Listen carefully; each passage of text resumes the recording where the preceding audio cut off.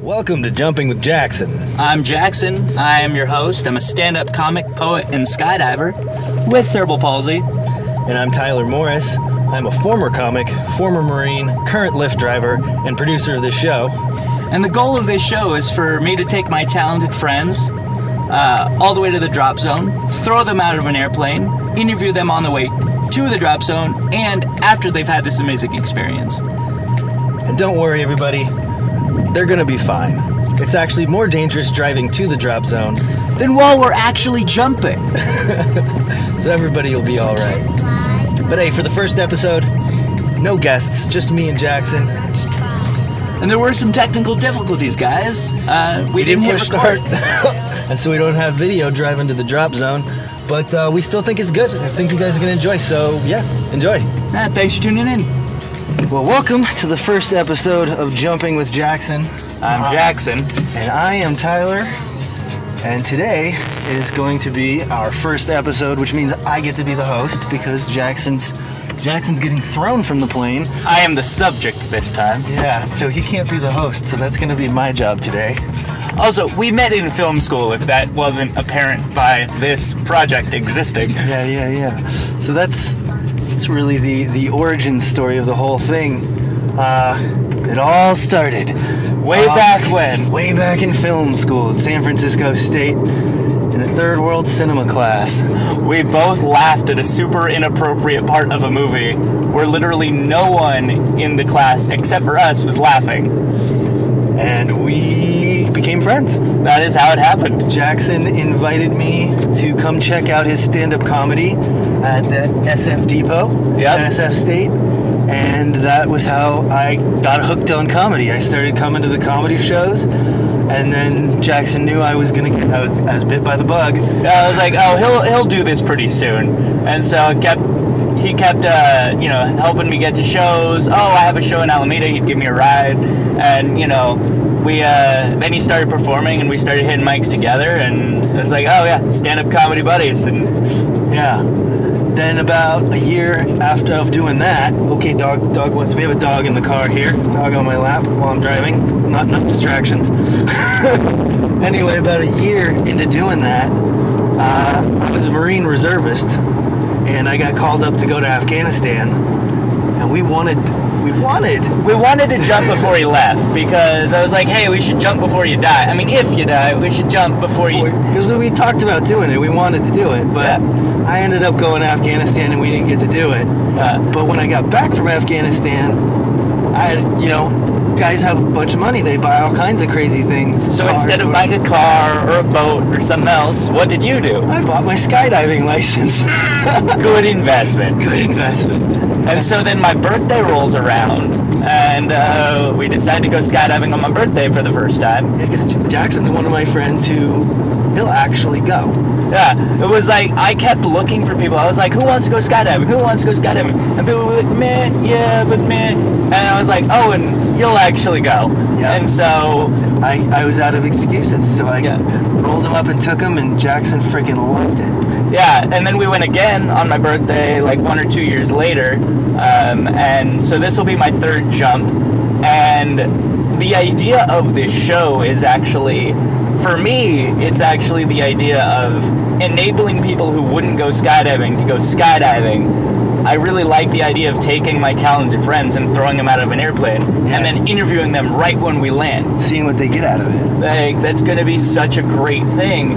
And when I talk to people about it, they get really excited, and then I'm like, oh, this is going to work. Yeah. Which is weird. Because so this is part 1 of episode 1. And we are currently right now on the freeway, driving to the drop zone. We're going to be there in 19 minutes. And then Jackson's going to take a jump, and we're going to do part 2. Yes, that's the plan. That's the plan. That's what we're doing today. We're going jumping, man. Right now.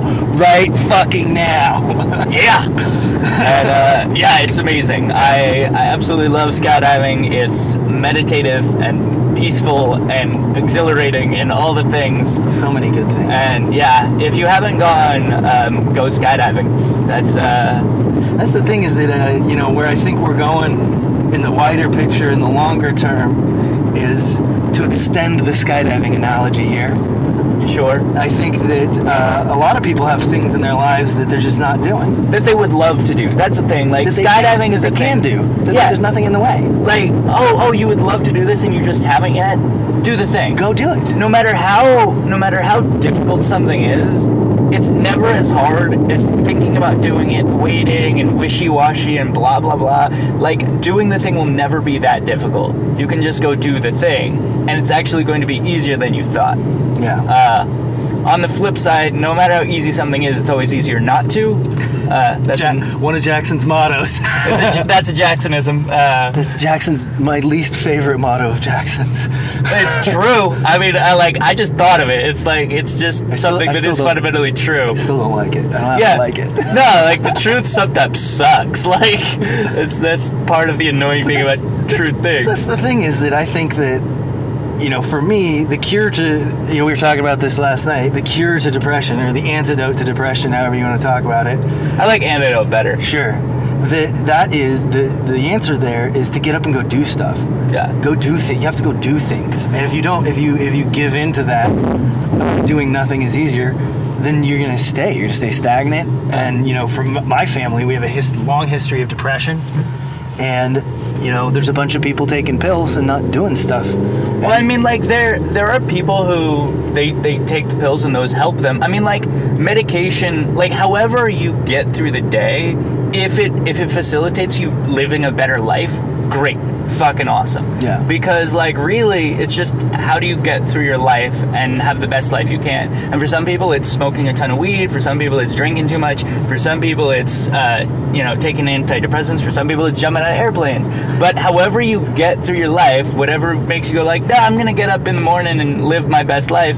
Like, okay, do that. Like, life is way too long and way too terrible too often to not find a way to get joy out of it. And however you find that, that's cool. Like, I guess my concern, you don't want to be having your head in the sand. You don't want to be missing opportunities. You don't want to live the best life that you're living. And a lot of the reason why we look down on alcohol and things like that is because they're taking you're cutting out your own opportunities. You're taking opportunities away from yourself. Yeah. Just missed our turn. Whoops. Yeah, I mean, I do understand the idea of, like, I got so hungover that I couldn't do the thing the next day, or like I got really messed up so that I didn't have to deal with my stuff. Yeah.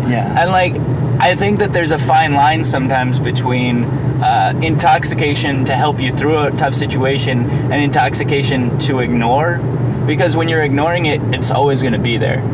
Like, it's going to sneak up on you, and that's when you're going to really get bit, because you're going to be continuing to run.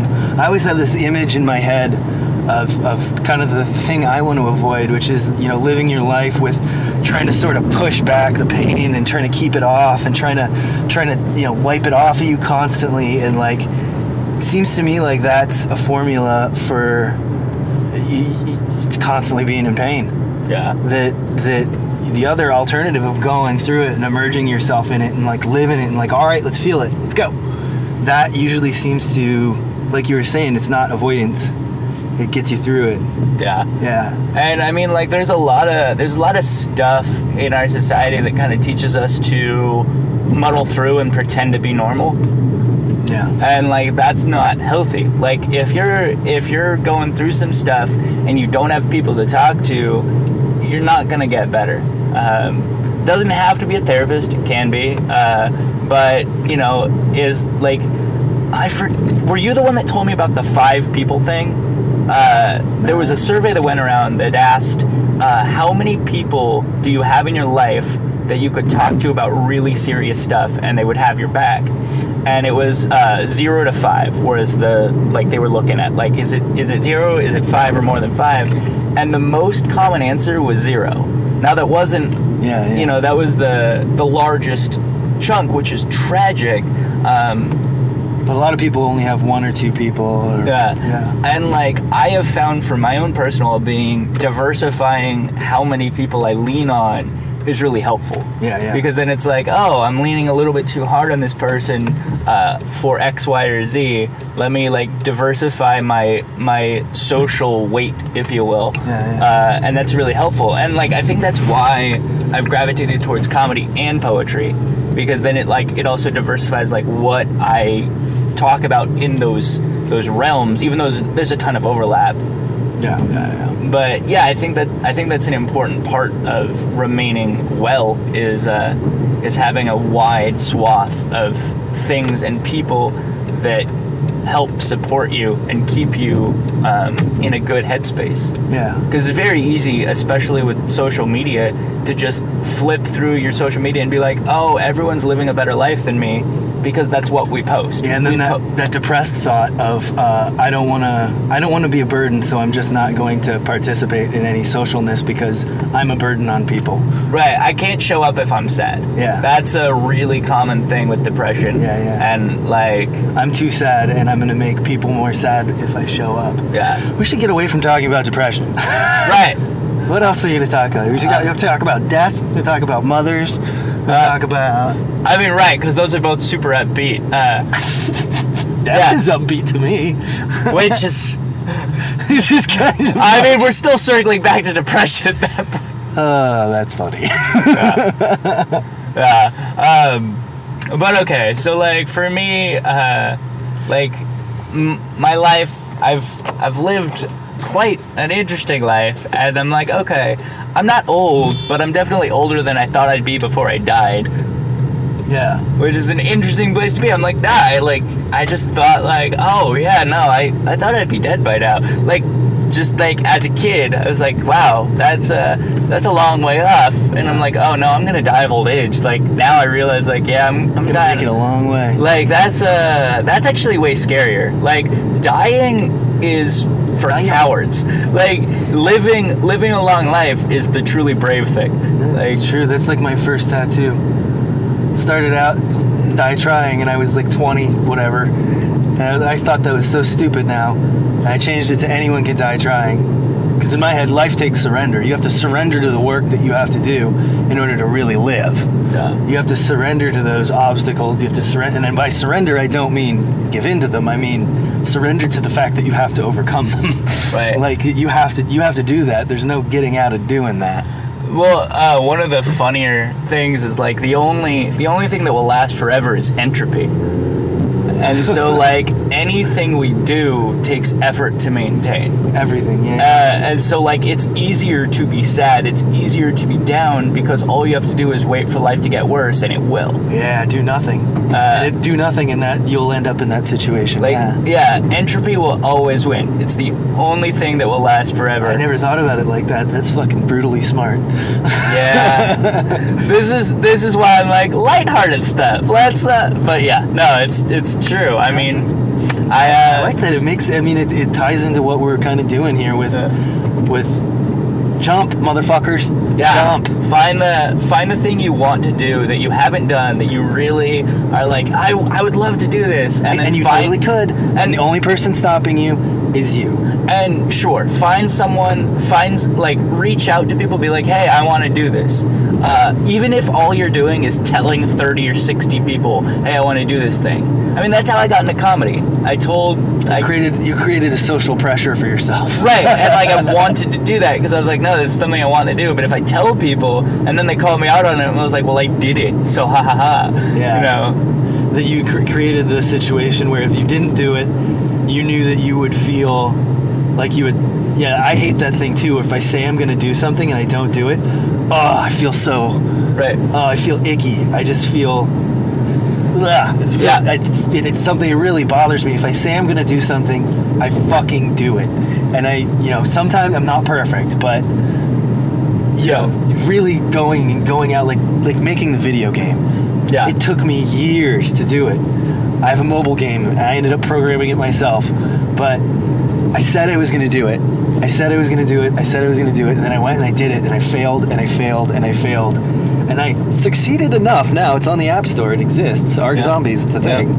But I had to fail, and I had to still jump. It was still going and making the thing, going and doing the thing, making it wrong, making it broken. That was, that was still jumping. That was still going and doing the thing, even though I wasn't fully equipped. I didn't fully know.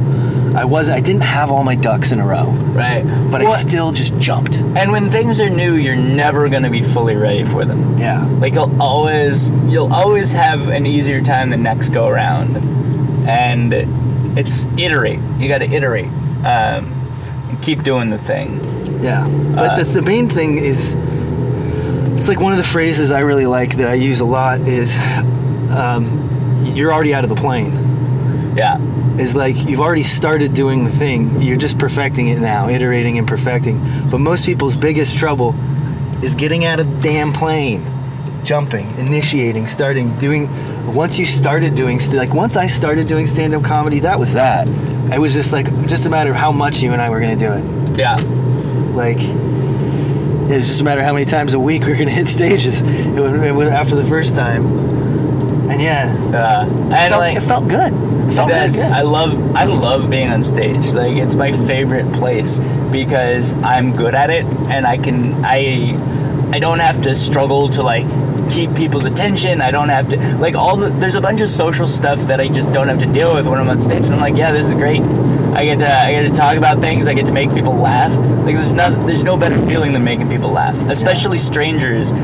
I remember doing a show down in I think it was Orange County, and I did my miracle joke, and this guy comes up to me afterwards and goes, "Hey man, I didn't want to laugh, but that was funny." And I was like, wow, that's the most hostile compliment I've gotten, and I really appreciated it. I didn't want to laugh, but you made me. It's like when you tickle someone, they're like, I didn't want to laugh. It's like, yeah, I made you laugh.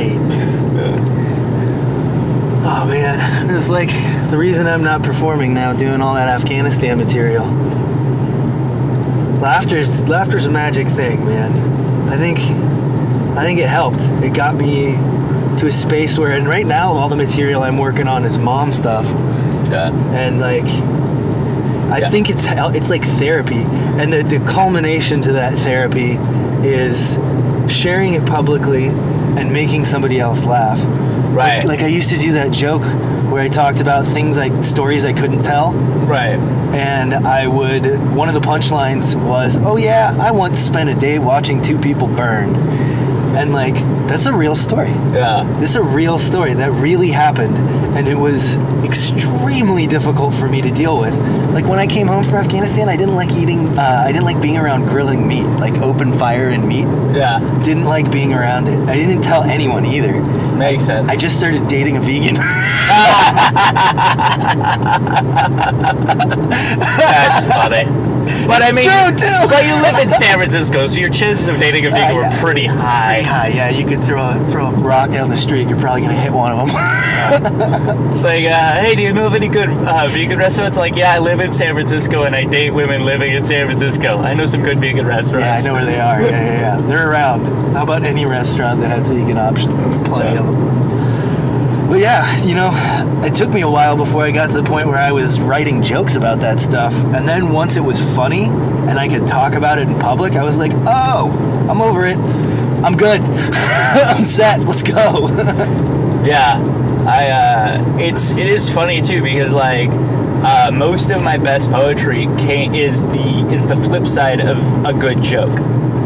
Like I'll have a really good joke about something super dark, and then go into the darkness, and that's the poet. Yeah, and it's like, oh, that's cool, because it's like both sides of the same story. Yeah, that was one of the things I was really excited about when you started doing the poetry. That I think it's going to make your comedy better because of that. Yeah, and you'll be able to go just nail that darkness, and then it won't show up in the comedy. They'll each be in their own little pocket, and that'll make them each more potent. Right, and then on the flip side, while I was focusing more on poetry, I was like, oh, my poetry's losing something because I'm not doing enough stand-up. And so, they do... Yeah, that they play off each other. They do play off of each other because they're pulling from a similar source in my, artistic brain, but because they're pulling different resources, sometimes you end up with a deficit, and you're like, oh, I gotta crop rotate, and, basically, That's creative crop rotation. Yeah. That's totally what it is. Yeah, I get where you're coming from. That's dead on. Yeah, I was not doing well when I was trying to do this stuff, and I was not happy about it. Whoop, fuck, I missed the turn again. Damn it. Okay. Couldn't see that one. I got a car right up my ass. Alright. Here, right? I just need to get this guy. Here. I need to get the cars off my ass so I can turn around. That was the road we wanted to go down. It's right over there, but too many things. Too many things. You guys are distracting me. What, are you multitasking? Is that the thing? Yeah. Oh, yeah. I'm at my peak of tasks. It's too many tasks. Driving, talking, and running the camera equipment. Although it's idle now, so we're good. It's all right. We're like 6 minutes from the drop zone. 5 minutes. We'll call it 5 minutes. 5 minutes out. T-minus 5 minutes to chuck a handicap guy out of an airplane. Yay! Yay! I don't even see any canopies out here. We're getting to the drop zone now. We're to the point where we can see it. Oh yeah, tell the people, where are we? We're in Byron, California. What's the place we're jumping? We're jumping from Bay Area Skydiving is the name of the organization here at Byron Airport. And yeah, if you're just to describe to you guys, which is what we see out here, we're basically in a nice big flat plain full of tan, yellow grass all the way up into the hills. Big set of hills out to our west, back towards San Francisco, back towards the ocean. And other than that, it's just a big, massive blue sky out here without a single freaking cloud. Except for that one way over there. That one's not very big. Yeah. And we're not going to count that one. Yeah, that's nowhere near where we're jumping. So we got a great day. Perfect day for it. We're going to do a tandem. I may get to jump. I may not. We'll see. And then we're gonna shoot the shit about some more stuff. I'm gonna talk some more about Afghanistan and making movies. Yeah, that's the other thing. Did I ever tell you about that? I was considering this may be a good ending for Removed from Reality. Oh yeah, I see how that fits in. Where I get rid of the sad, mopey monologue. Yeah. We do this, and then give the audience an upspin. Yeah. Yeah, I can see that playing really well.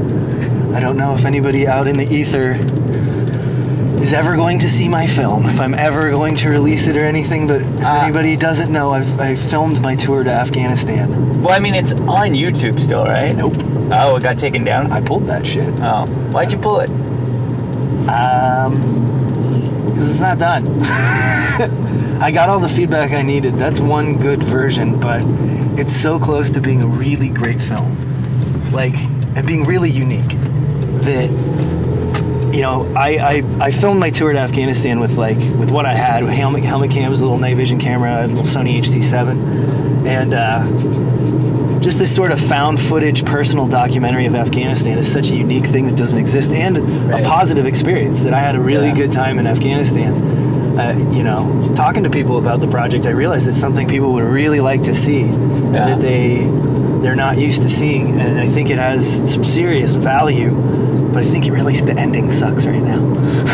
I mean, I don't want you to not have it up because you don't like how it is right now, because it's like, it still has value. Like, I'm a little disappointed, honestly, because I'm like, no, you should have it up anyway. Well, the problem was that I was having trouble talking to distributors with it public.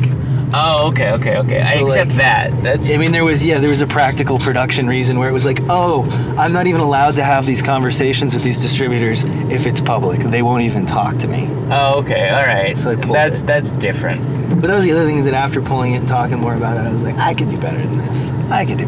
Well, I mean, a project is never done, it's just due. You got to give yourself a dedeadline, because... It's true. And I'm proud of what's there. It's good as is. Yeah, there's no being done with a project. The chair is hitting the computer. I hear that. Sorry about that. All right. We are here at the drop zone, so we're going to cut off the audio and the video. We'll catch you kiddos on the flip side of this jump. Anything else? See you on the other side. See you on the other side.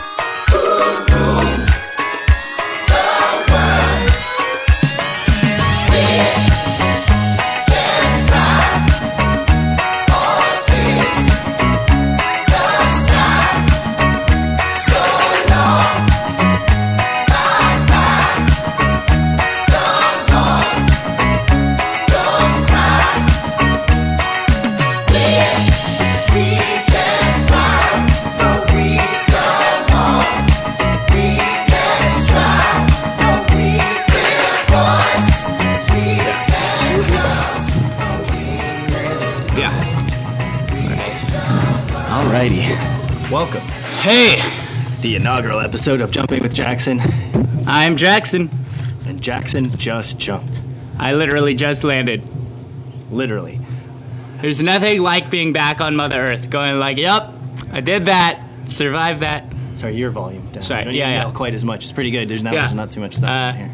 Yeah. How'd it go? Tell me about It's it. awesome. I didn't get the suit, and so I was jumping just in this, and I was like, oh, it's gonna be a little bit chilly, and I was like, oh, it's not bad. It's just warm. It's warm enough. Yeah. That like I was comfortable, and like that first when we exited slightly differently than I did last time. Last time the guy just kind of stood and swaddled the door, yeah. And this time like I was on my butt, and then we did it, and that was actually smoother. Like it felt smoother, and like, you know, my feet are just out the door, and I'm like, yeah, okay, whatever, and it worked. Like it was awesome. Hey man, thank you. Dude, great jumping with you, man. Thanks for coming out. Yeah, we'll be back. Let's get going on some AFF. Yeah. Definitely. You got it, man. Right Thank there you. with you, man. Thank you, Not man. just saying that. I got 100% confidence in you. I appreciate that a lot. I do. So for those of you who don't know, AFF is Accelerated Freefall Course. What that is skydiving school. Yeah. So the goal is between this and wind tunnel practice, getting to that point. Sorry, it's force of habit. I talk with my hands. Yeah. Just trying to cut out. I know we're expecting ambient noise. That's part of the ambiance of the podcast. Right. But as little of hitting the mic as we can manage. So one of the things I wanted to touch on for people who haven't been skydiving is there are really 3 phases of the skydive. There's while you're in the plane, and then there's the fall, where you're in free fall, then the parachute's released. Oh, I guess 4, and then the actual landing. And like they all have very different emotional beats to them, and it's really fun to ride that roller coaster. Yeah. Because like it's just like you're going up in the plane, you're like, oh, we're about to do this thing. This is cool. And then like you level out, and the plastic door flies up, and the first guy goes, and the second guy goes. Then it's your turn. My heart is already getting me going. Man. Right?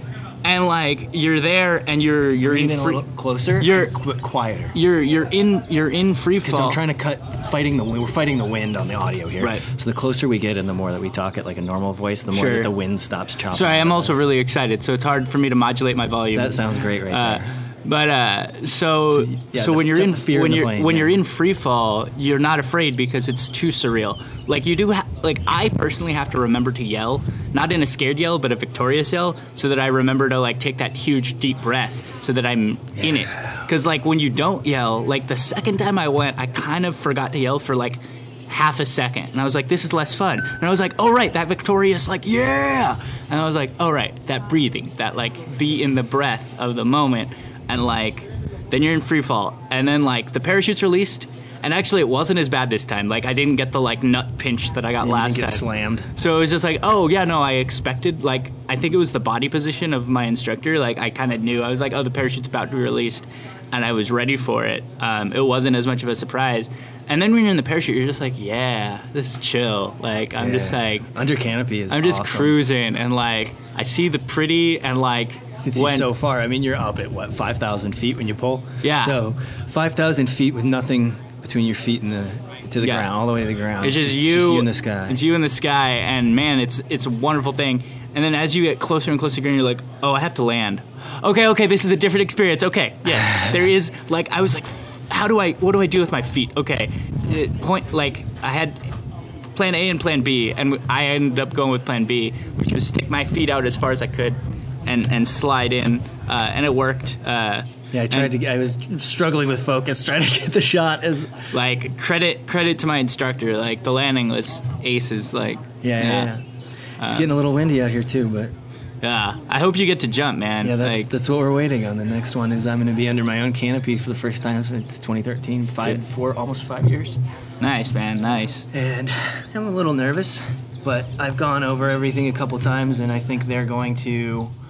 Nerves is just respecting the thing. Yeah, absolutely. That's and you know, it's not perfectly ideal conditions. This dog is just a dog is sitting on my lap, and she's just doesn't want to get off.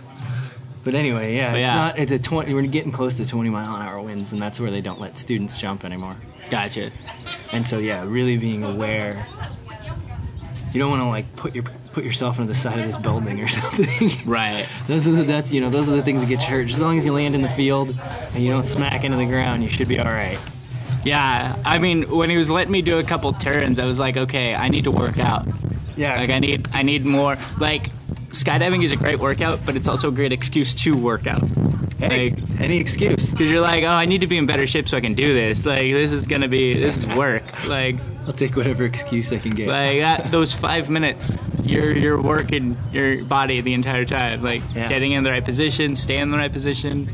5 minutes. It's only 30 seconds. A free fall. Yeah.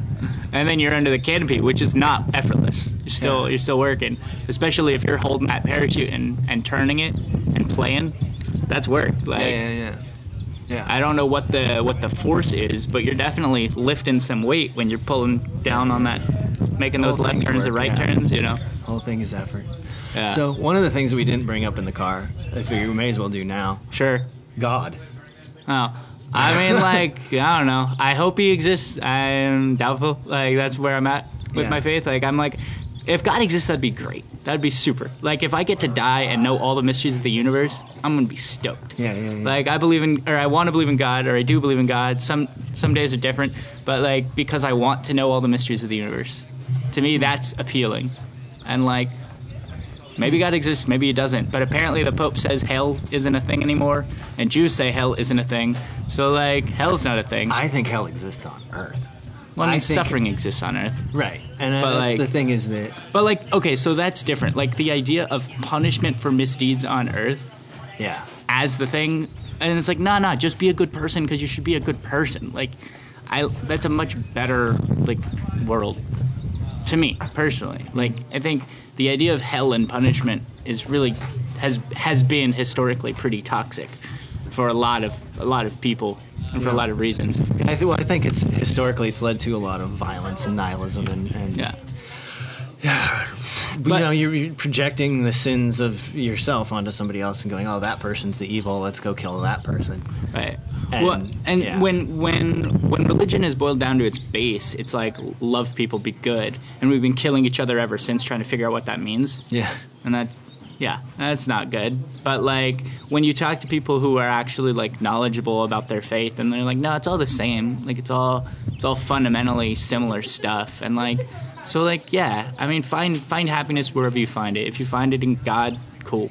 I personally, like, I'd like to get back to a place where I have faith. Right now it's pretty lapsed, and I'm like, I hope God exists, and that's as far as I am. Like, I'm like, that'd be cool. It'd be cool if he is there.